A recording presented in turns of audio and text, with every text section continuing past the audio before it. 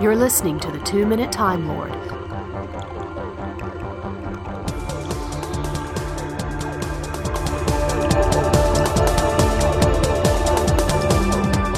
Hi, this is Chip, and welcome to the 2-Minute Time Lord podcast, episode 336 for the 10th of February.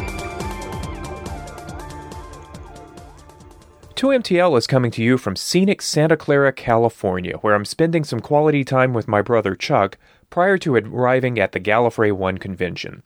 And I figured, as long as I'm here, I might perform a little experiment. You see, I've had a poor track record of introducing Doctor Who to him. The first time was sometime in 2006, when I first showed him Rose. Now, this is someone who had watched a few Fifth Doctor episodes when he was young, but had no other affinity for Doctor Who. Special effects that weren't state-of-the-art? Shop window dummies? Belching waste bins? It didn't take. The next episode I showed him was 2 Christmases ago, when we watched The Snowmen together. And, let's face it, killer snowmen are just too juvenile appearing for someone who hasn't bought into the format and the traditional British family audience. But many times over the years, Doctor Who fans have argued over which episode of the new series stands as the best gateway drug.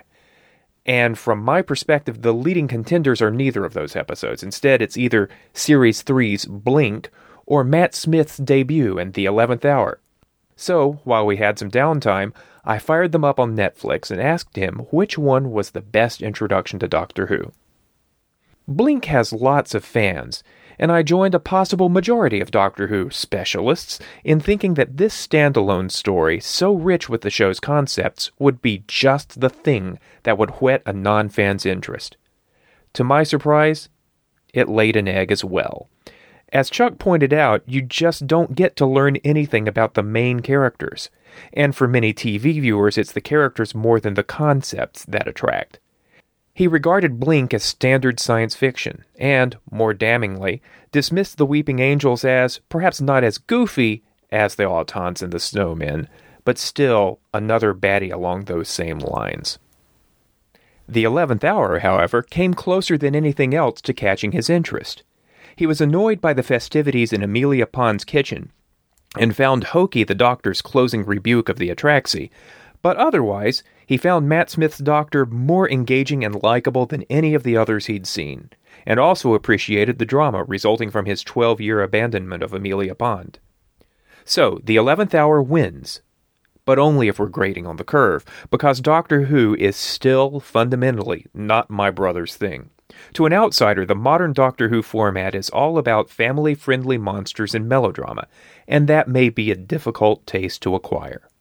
If you're going to Gallifrey 1 next weekend, join the discussion at the Saturday 11 a.m. panel called Geronimo, in which fans and pros will debate this very question of how to introduce a new viewer to Doctor Who.